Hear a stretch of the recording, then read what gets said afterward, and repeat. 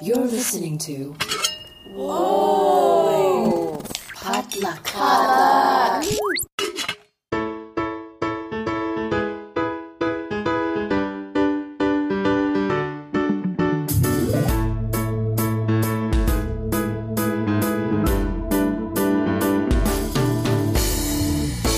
And hey, welcome to Books and Boba, a book club and podcast featuring books by Asian and Asian American authors. My name is Marvin Yue. And I'm Rira Yu. And we are here for our February 2024 mid-month book news check-in, where we go over the latest Asian and Asian American related book and publishing news. As always, the Books and Boba podcast is supported by you, our listeners, at patreon.com/booksandboba, where our supporters get access to our members-only Discord server, as well as bonus podcast episodes. So if any of that sounds interesting to you, come support us on Patreon. Rira, hope you had a happy Valentine's Day and Happy New Year.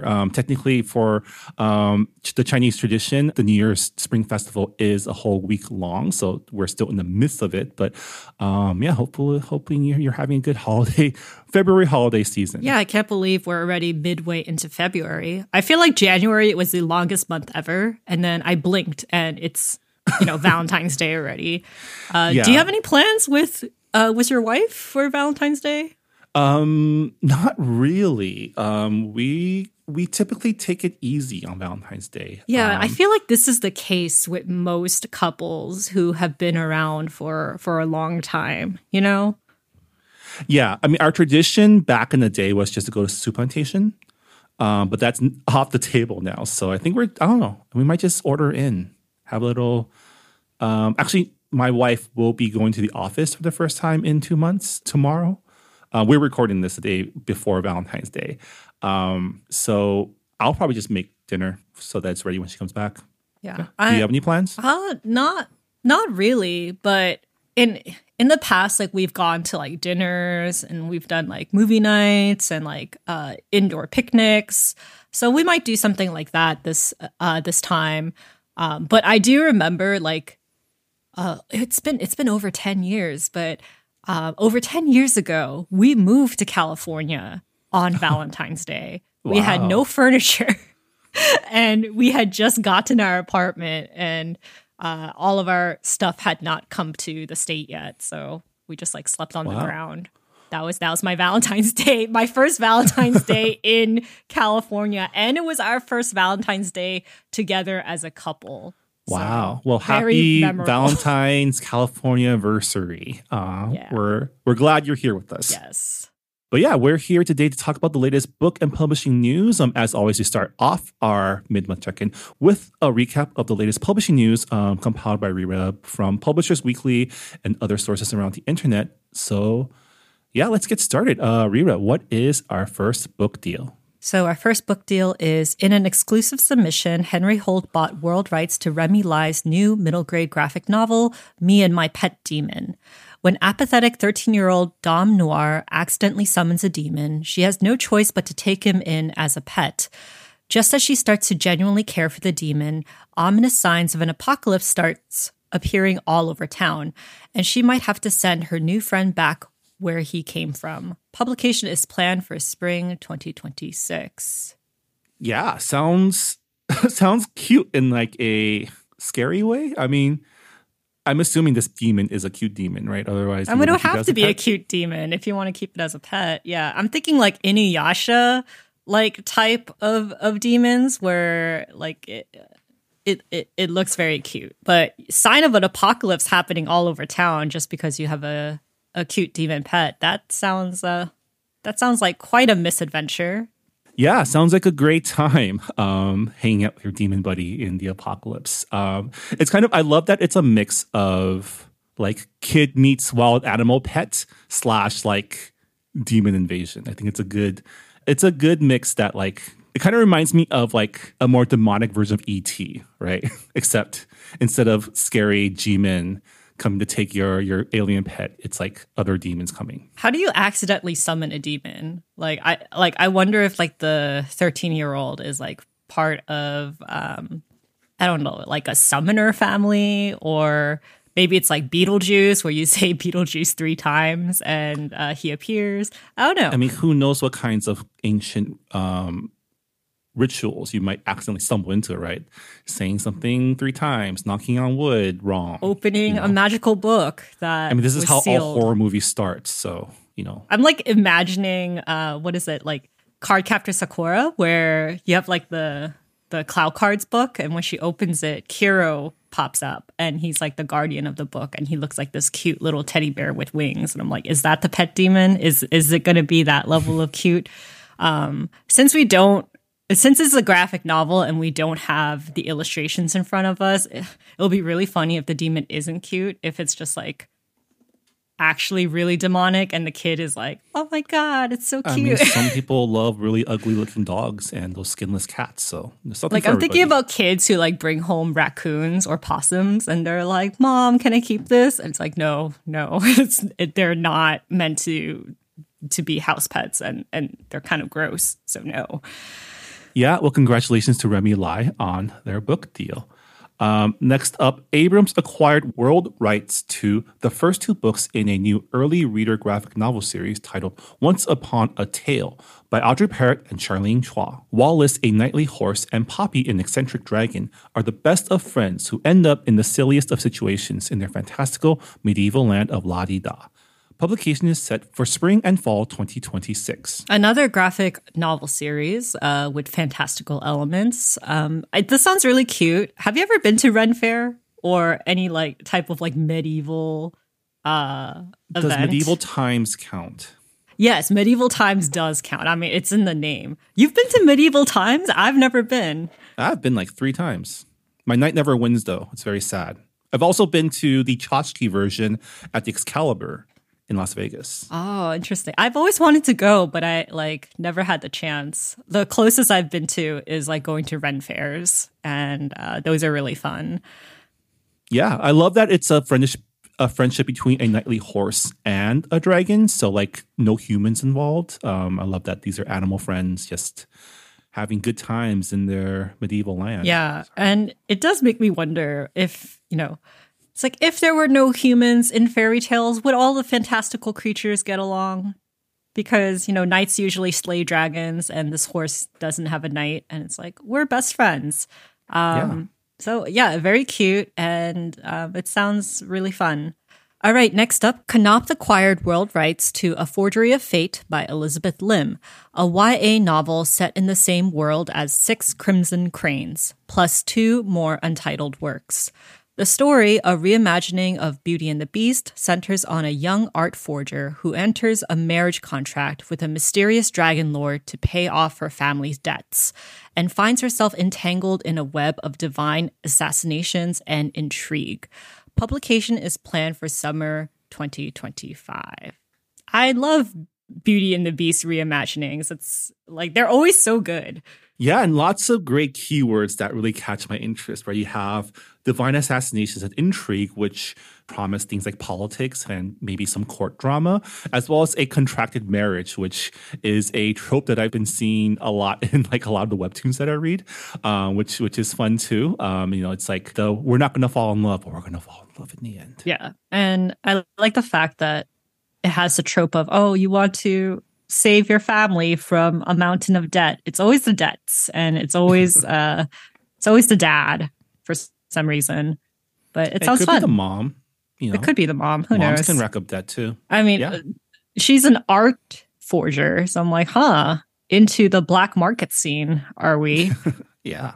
Well, she could be, the white hat forger. The inside person to catch other forgers. That could be it. But congratulations to Elizabeth on the new book deals. Looking forward to her untitled works too. Haven't read any of her books yet, so maybe this will be an excuse to like get started since she's expanding her world. But yeah, next up, Capstone bought world rights to 100th Day of School with Yasmin. First in a new Holidays with Yasmin series written by Sadia Faruqi and illustrated by Debbie Ramalia. This chapter book follows second grader Yasmin as she finds the perfect way to celebrate 100th Day, teach her Nani and Nana about the holiday, and honor an ancestor all at once. Other holidays in the series debut include Juneteenth, Eid, and Indigenous Peoples Day. Publication is slated for spring 2025. Are you familiar with 100th? When I hear 100th Day, I think of the Chinese tradition of like having like a birthday party on the Oh 100th yeah, day. like Tol in Korean. Yeah, absolutely. That's the first thing that I think of. Also, like 100th day for couples in Korea, because that's like a huge thing. It's like Koreans are really, really into anniversaries. So there's like the 100th day anniversary, the 200th day anniversary, and obviously the year and the annual anniversary, and then you have like the 500th Yeah. day anniversary. And I'm just like, wow, that's a lot of dedication. How do you keep track? Obviously, there are apps. And I'm wondering if this is like, because I'm trying to Google 100th day and I'm only getting the Chinese and Korean version of it. Well, it says 100th day of school. So I'm guessing it's like Yasmin's 100th day of school. It's like, congratulations. Is that a holiday? I don't know. Maybe the school celebrates. Who knows? Yeah, it's a holiday that started in 1979 in Livermore, California, and now a significant part of classroom culture. Oh, interesting. Maybe not so significant because I've never celebrated my 100th day of school. It's my first time hearing about it. That's neat. Yeah, I think it's really cool that the series is going to dive into other holidays like Juneteenth, Eid, and Indigenous Peoples Day, because those are holidays that aren't really featured heavily in like mainstream literature. Yeah, I love that it's they're all holidays that are less prominent but becoming more prominent recently, right? Like I know at least in LA County, Indigenous Peoples Day is the official name of that day instead of the other dude, which is progress. Wait, let me check my Google Calendar. Let me see if Google acknowledges it as an actual No, it does. Okay. That's progress. I feel like for the longest time it was Columbus Day on like school calendars, even when it colloquially changed to Indigenous Peoples Day. All right, next up, Doubleday bought The Baby Who Stayed Awake Forever by Sandra Salisbury. They tried lullabies, binkies, and cuddles, but now it's 3 a.m. and Baby has achieved a new level of consciousness. Every family who ever spent a sleepless night with a newborn will feel seen in this book about the uncanny ability of babies to stay awake forever. Publication is planned for spring 2025.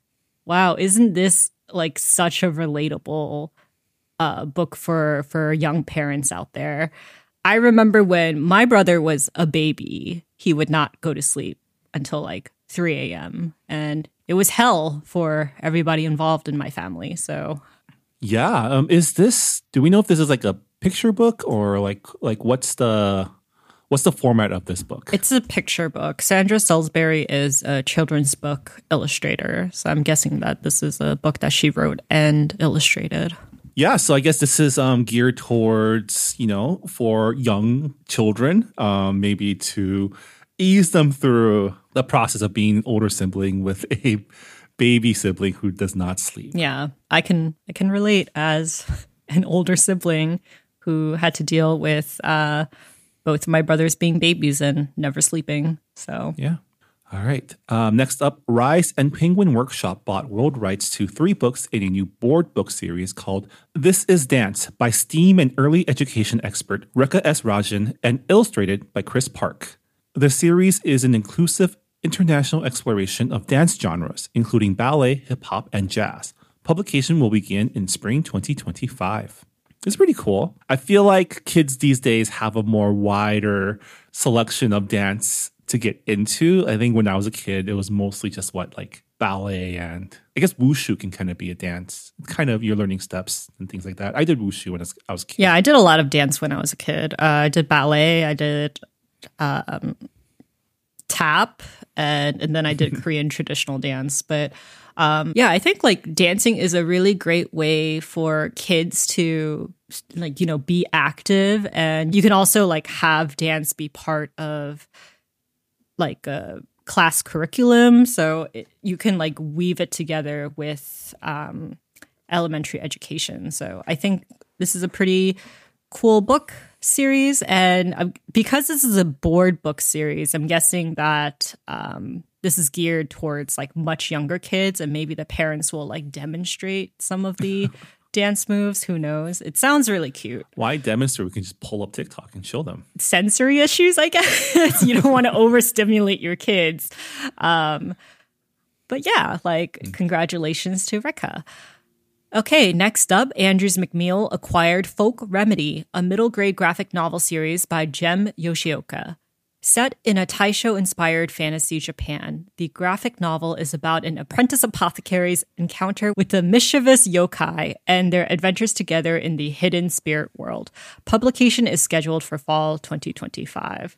Love a good apothecary story. It's just something about having a main character who's just good at putting together potions. Yeah, whenever I play video games and there's this an option to make potions or to do cooking, I always enjoy that part of the game quite a lot.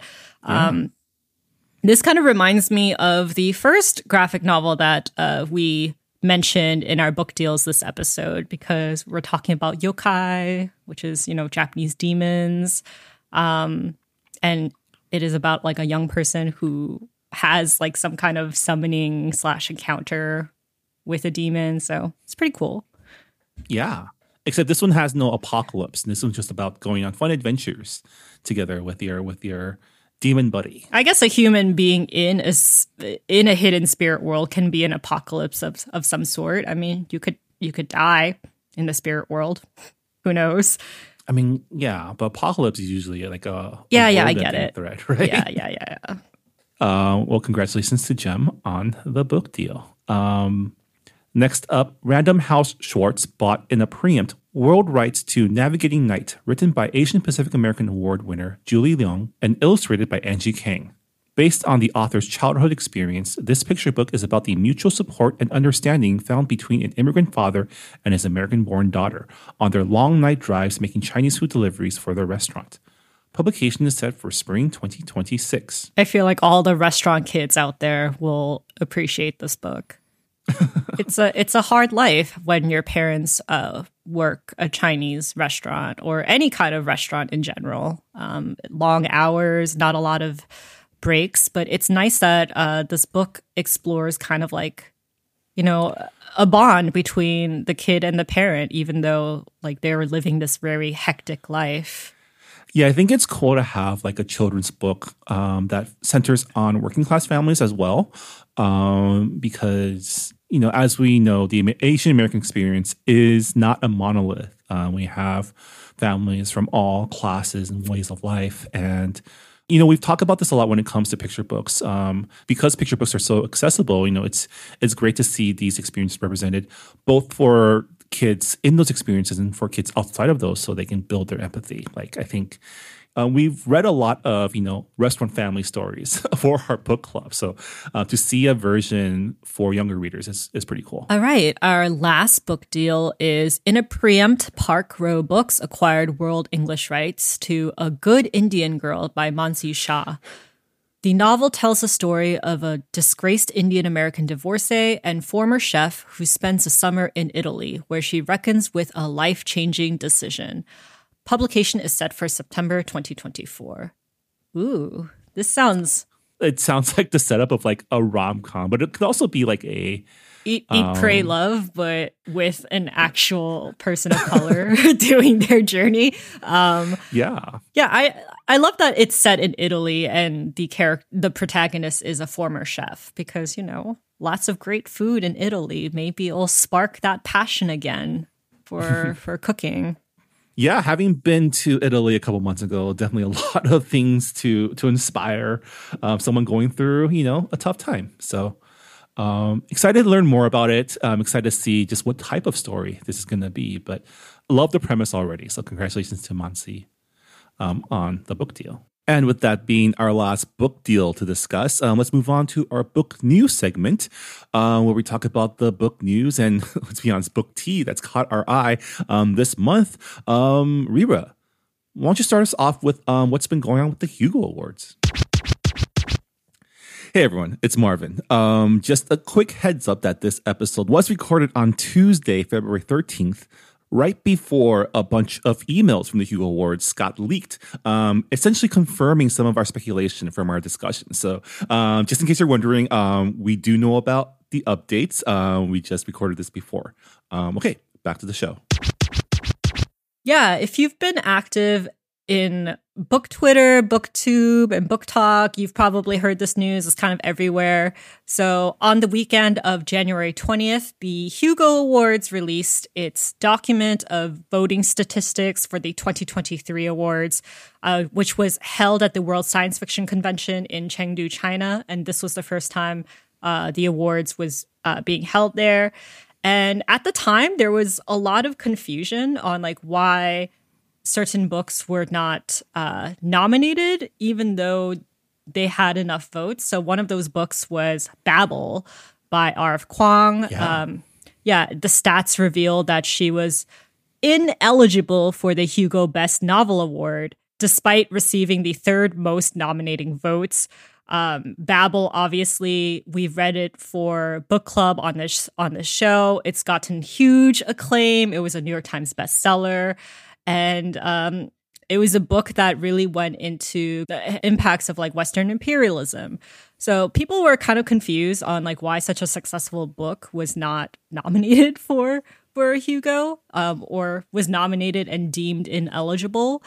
And another author who was deemed ineligible was Xiranjie Zhao. Their book Iron Widow was also deemed ineligible for the Astounding Award, even though the book received the fourth most nominating votes in the category.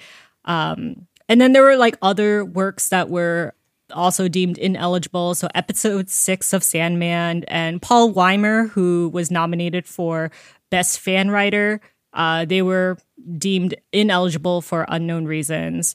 And, like at the time, there was like a lot of confusion. The Hugo Awards wasn't saying anything. Like they did not like say anything to the authors on why their books were deemed ineligible.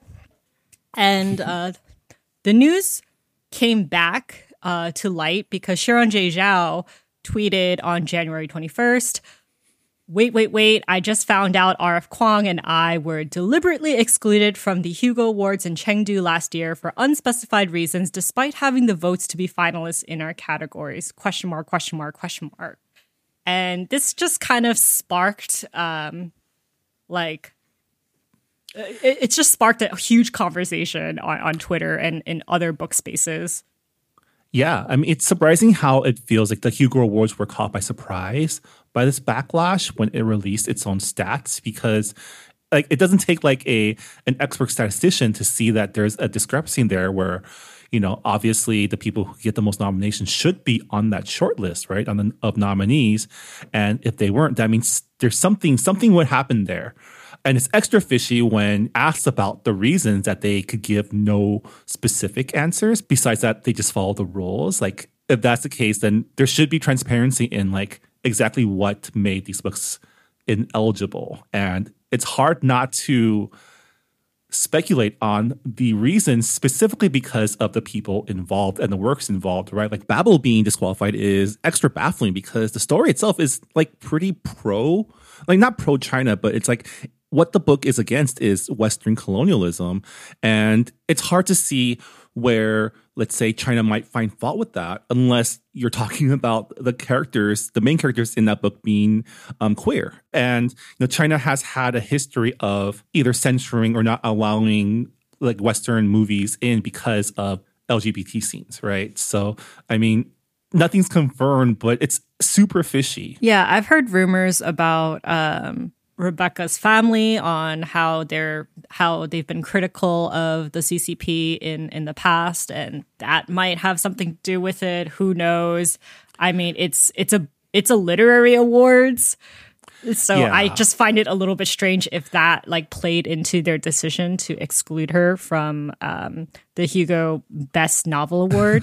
But I remember this was an issue when they first announced that the 2023 Hugos were going to take place in China because of the censorship and the political nature. And it's kind of like, where there's smoke, there's fire, right? It's hard not to see the political machinations on these decisions when the explanations are so opaque. And Xiranjie Zhao, like if you follow them on Twitter, then you'll know that they are very vocal about a lot of politics. Like they're posting a lot about Palestine right now and what happened in Rafah. And also they've posted about various topics on Chinese culture. And I don't know if that ruffled some feathers, but that's another thing. I mean, they were also very vocal about the treatment of like ethnic minorities in China, like the Uyghurs. Oh, yeah, that's right. Sus. But Dave McCarthy, the head of the 2023 Hugo Awards jury, wrote on Facebook, "Nobody has ordered me to do anything. There was no communication between the Hugo administration team and the Chinese government in any official matter." And in another response, he wrote, "After reviewing the Constitution and the rules we must follow, the administration team determined those works/persons were not eligible." And there were no elaborations on what the rules were, and it's just so suspicious. Yeah, I mean, that could be totally true. This could be another example of, say, corporate or organizational cowardice, right? Like maybe they're so afraid of being censured or getting in trouble with the Chinese government that they preemptively disqualified these books. And it's entirely possible in the realm because I don't know if you've read like competition rules or like bylaws and things like that. They're very steeped in legalese, and I can very easily imagine a scenario where certain works, if voted on by like the admin team or board leadership or whatever, can be disqualified for any reason. I mean, I can't say for sure because I have not read the rules, but there's definitely like, there's probably ways for you to like finagle a perfectly legal reason to disqualify these books, but the underlying reason being that they were afraid of the Chinese government. Yeah, and it's unfortunate because the Hugos has been known to be pretty transparent over like the last 70 years of the awards existing. So it is a little bit concerning to see like what's going to happen moving forward. Are they going to change the rules when it comes to eligibility? Who knows? I mean, it just feels like they shot themselves in the foot by releasing that data, right? Because now, why did they? Like people kind of forgot about it for a while because it was like last year. Yeah, I mean, institutions like the Hugos and Worldcon, they live or die based on their reputation. And the fact that it's out there now that you can be nominated, you can have the votes to be nominated for an award, but be left off the ballot because of political reasons or political concerns, arbitrary political concerns. I don't know how you come back from that as in awards that's supposed to like, the Hugo Awards were like one of the top awards of the industry, right? I mean, it's still one of the most, if not the most celebrated award for genre writing, for science fiction writing. So it is kind of a shame that this happened. But yeah, sharing the data, definitely not. In their effort to be transparent, they showed how untransparent they were. Yeah. Part of me hopes that they never let this down, but another part of me is kind of like resigned for the fact that like people will probably forget about this by the time this year's Hugo's rolls around.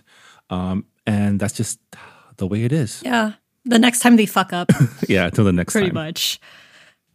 All right, so our next piece of news is this op-ed that kind of got circulated in the YA author sphere.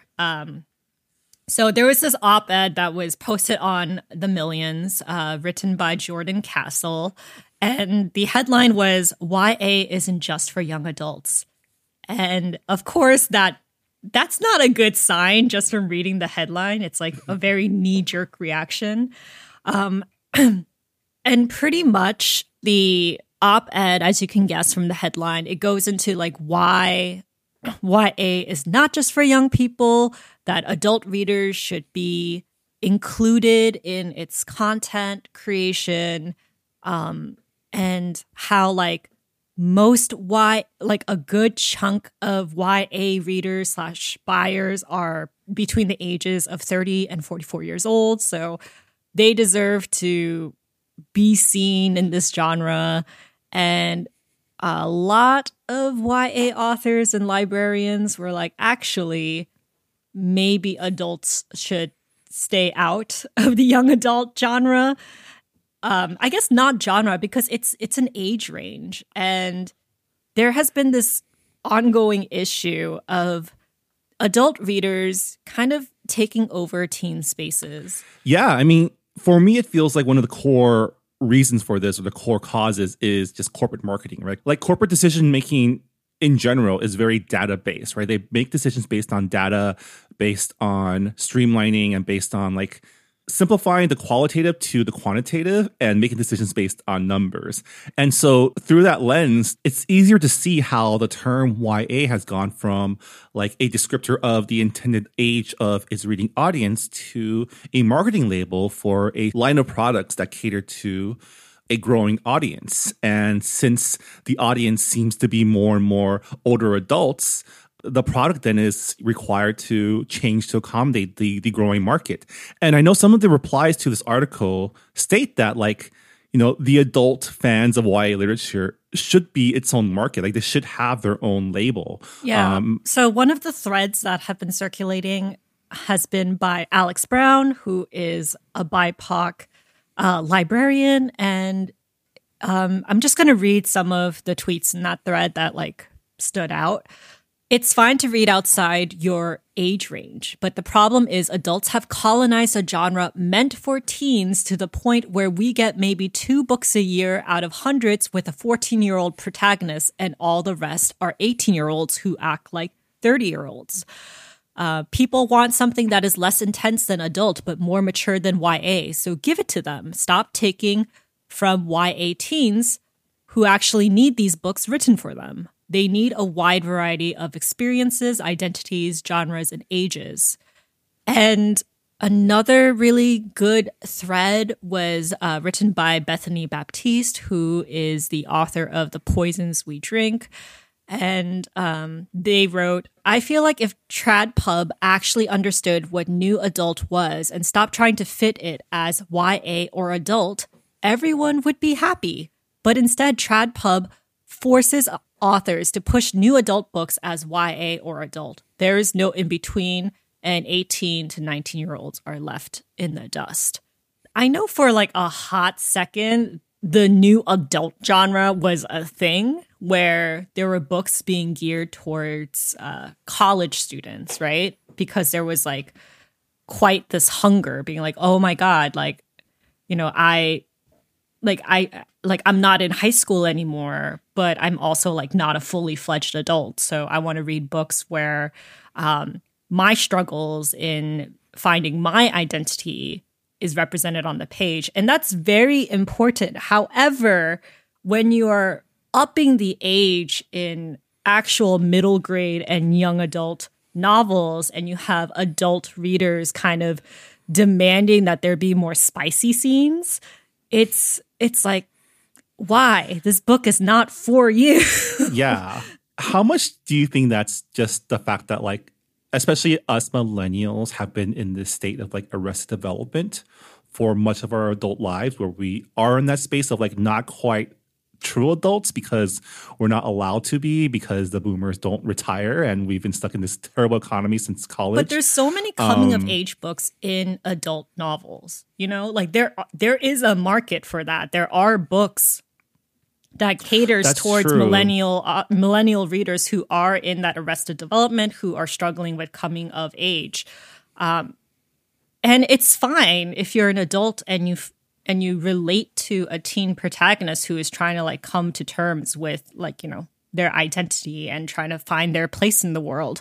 But I think it's problematic when you go on Goodreads and you see adults being like, oh, this book is bad because the character is too immature. I can't relate to them. Or this is not how I was when I was a teenager. And it's like, well, yeah, you were a teenager maybe 20 years ago. That's not how kids act these days. Plus, adults tend to like project like their current state on their teenage selves. Like, you were probably just as dumb when you were a teenager. Yeah. And I feel like it reminds me of our early days as a book club when we had like open book club discussions. And I remember specifically there was a guy who like said he did not relate to that was my Asian friend, by the way.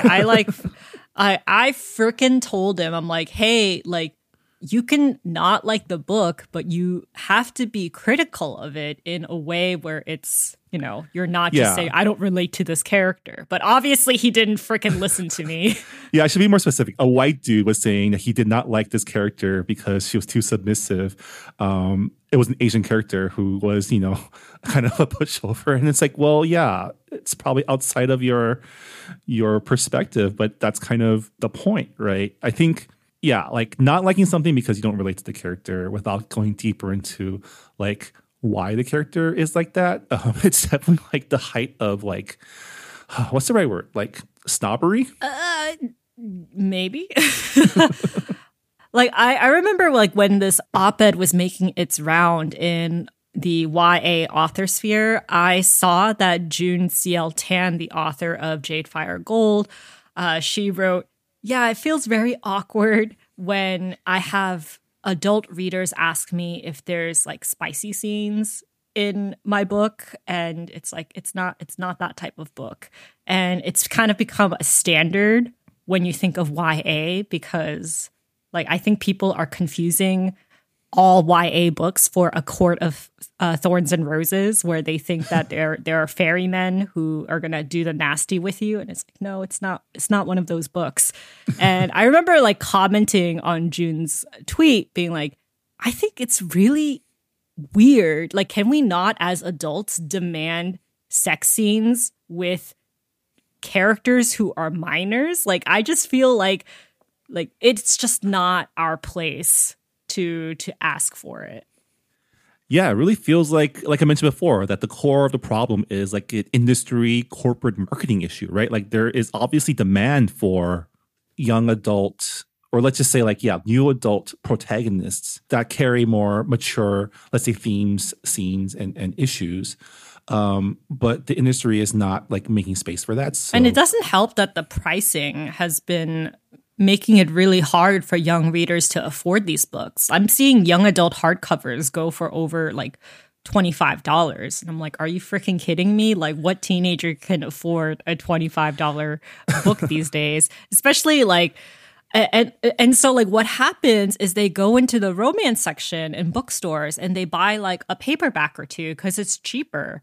And those romance novels are not meant for young readers. So I don't know. I feel like there's like this blurring of lines, especially with like, I'm not saying that it's bad to have like illustrated covers where you have like your characters illustrated in a really cute way, because that has made romance books like more accessible to people. But it's also like been confusing some people, thinking that romance novels are YA and YA novels are romance. And it's like, no, Yeah. they're two totally different things. Yeah, and again, that's also like a marketing issue, right? Like part of marketing is making sure that your product is in front of the audience that you want to buy it. And obviously pricing, packaging are big parts of that. And there definitely seems to be like a mix up of like marketing goals and strategies, right? Like you're packaging younger reader friendly covers on your adult books, and you're pricing younger reader books for older adults with income, right? Like there's definitely some mixed messaging going around. And I think it definitely is like at the core of it, an industry issue, right? The publishing industry needs to like just get its act together and like not be so reactive. Yeah. And I know that some people who, read exclusively YA and they're adult readers, it's because YA is so streamlined in terms of like the prose and the plots. Like it's very like fast in terms of like hitting story beats, whereas like with a lot of like literary novels, it is like less linear, more meandering, and that's not for everyone. So I think there is a a difference demand between like a superhero movie and like an indie movie, Sundance film, right? Yeah. I think that's exactly what it is. Like people are wanting like those like commercial rom-com books and not like the sad indie romance dramedy stories. And it's just like, well, the only place I can get it is in YA. And what the industry needs to realize that there's a market for that. So create the market, right? Like there's people willing to, like there is an opportunity there to like carve your space as this is where you find those stories. I know there's a lot of consolidation happening in like across genres, but like I don't know, like basic marketing is that where there's demand, give supply, right? Like you just got to go back to economics 101 on this. Yeah, and it's really sad when like we've talked to authors who have said, "Oh yeah, like this was an adult book and I had to age the characters down because my editors said that the voice is too young," or it would just be more marketable if it was geared towards teenagers rather adults, because the adult space, it doesn't really have room for those stories. And it's like, well, clearly there's enough authors who are writing stories for that demographic. Why don't you just let them write it and there will be room for it on the bookshelves? Yeah, it's like when I finally see, like, I'm watching an anime right now that's starring like actual adults. I'm like, man, this is kind of refreshing not to like have to deal with shonen protagonists all the time. Yeah, it's kind of like how I read josei manga and seinen manga because it's geared towards older women. And it's like, it's like I like high school classroom romances, but also like that doesn't reflect my experience. And sometimes I want to read stories with more, like more of a character journey.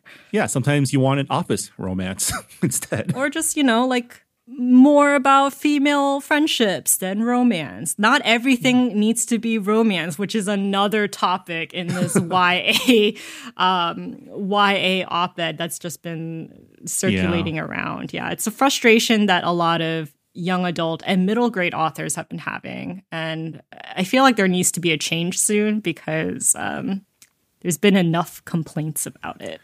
Yeah, it's sad that I don't think we really have a call to action here besides just be aware of the situation and, don't fall in the trap of like demanding young adult books to be more adult.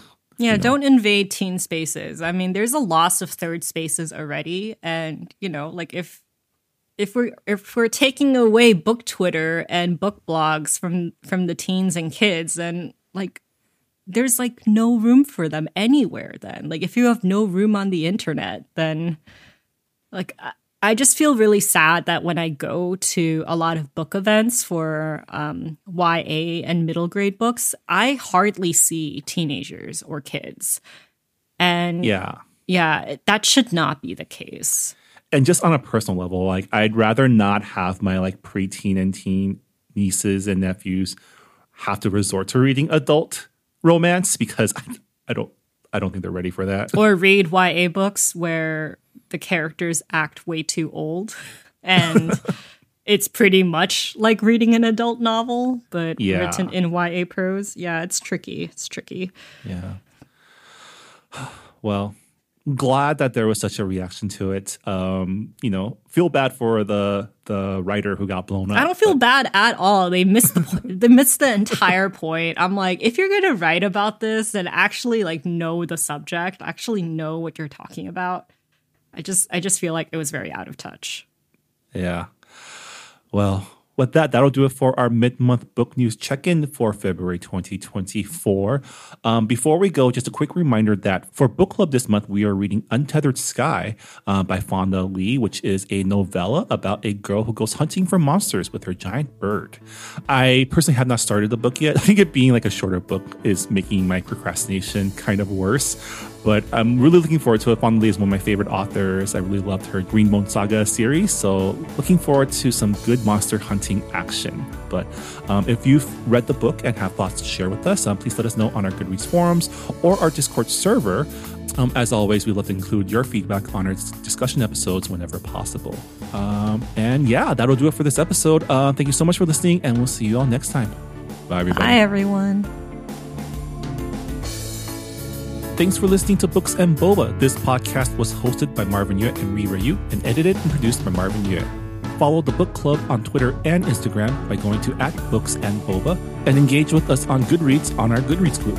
You can also check out past episodes of the podcast by going to booksandboba.com and by subscribing to us on your favorite podcast app. Don't forget, you can support Books and Boba and Asian American authors by purchasing books at our bookshop.org account. Check out the link in our show notes and also at booksandboba.com.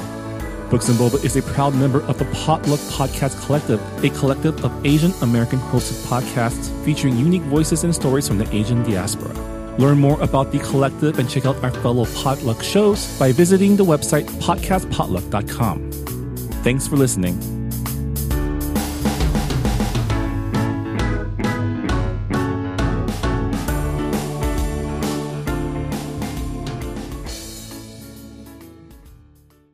Hey Brian, did you go to Saturday school as a kid? I sure did. Did you? Totally. Well, at our podcast, Saturday School, we don't teach a language, but we pass along the culture that we do know. And that's Asian American pop culture. Ada's a journalist, and I'm a professor and film festival programmer. We've watched a lot of great Asian American movies, and we want you to watch them too. Come listen to us as we look back at the pioneering films that have led us to today.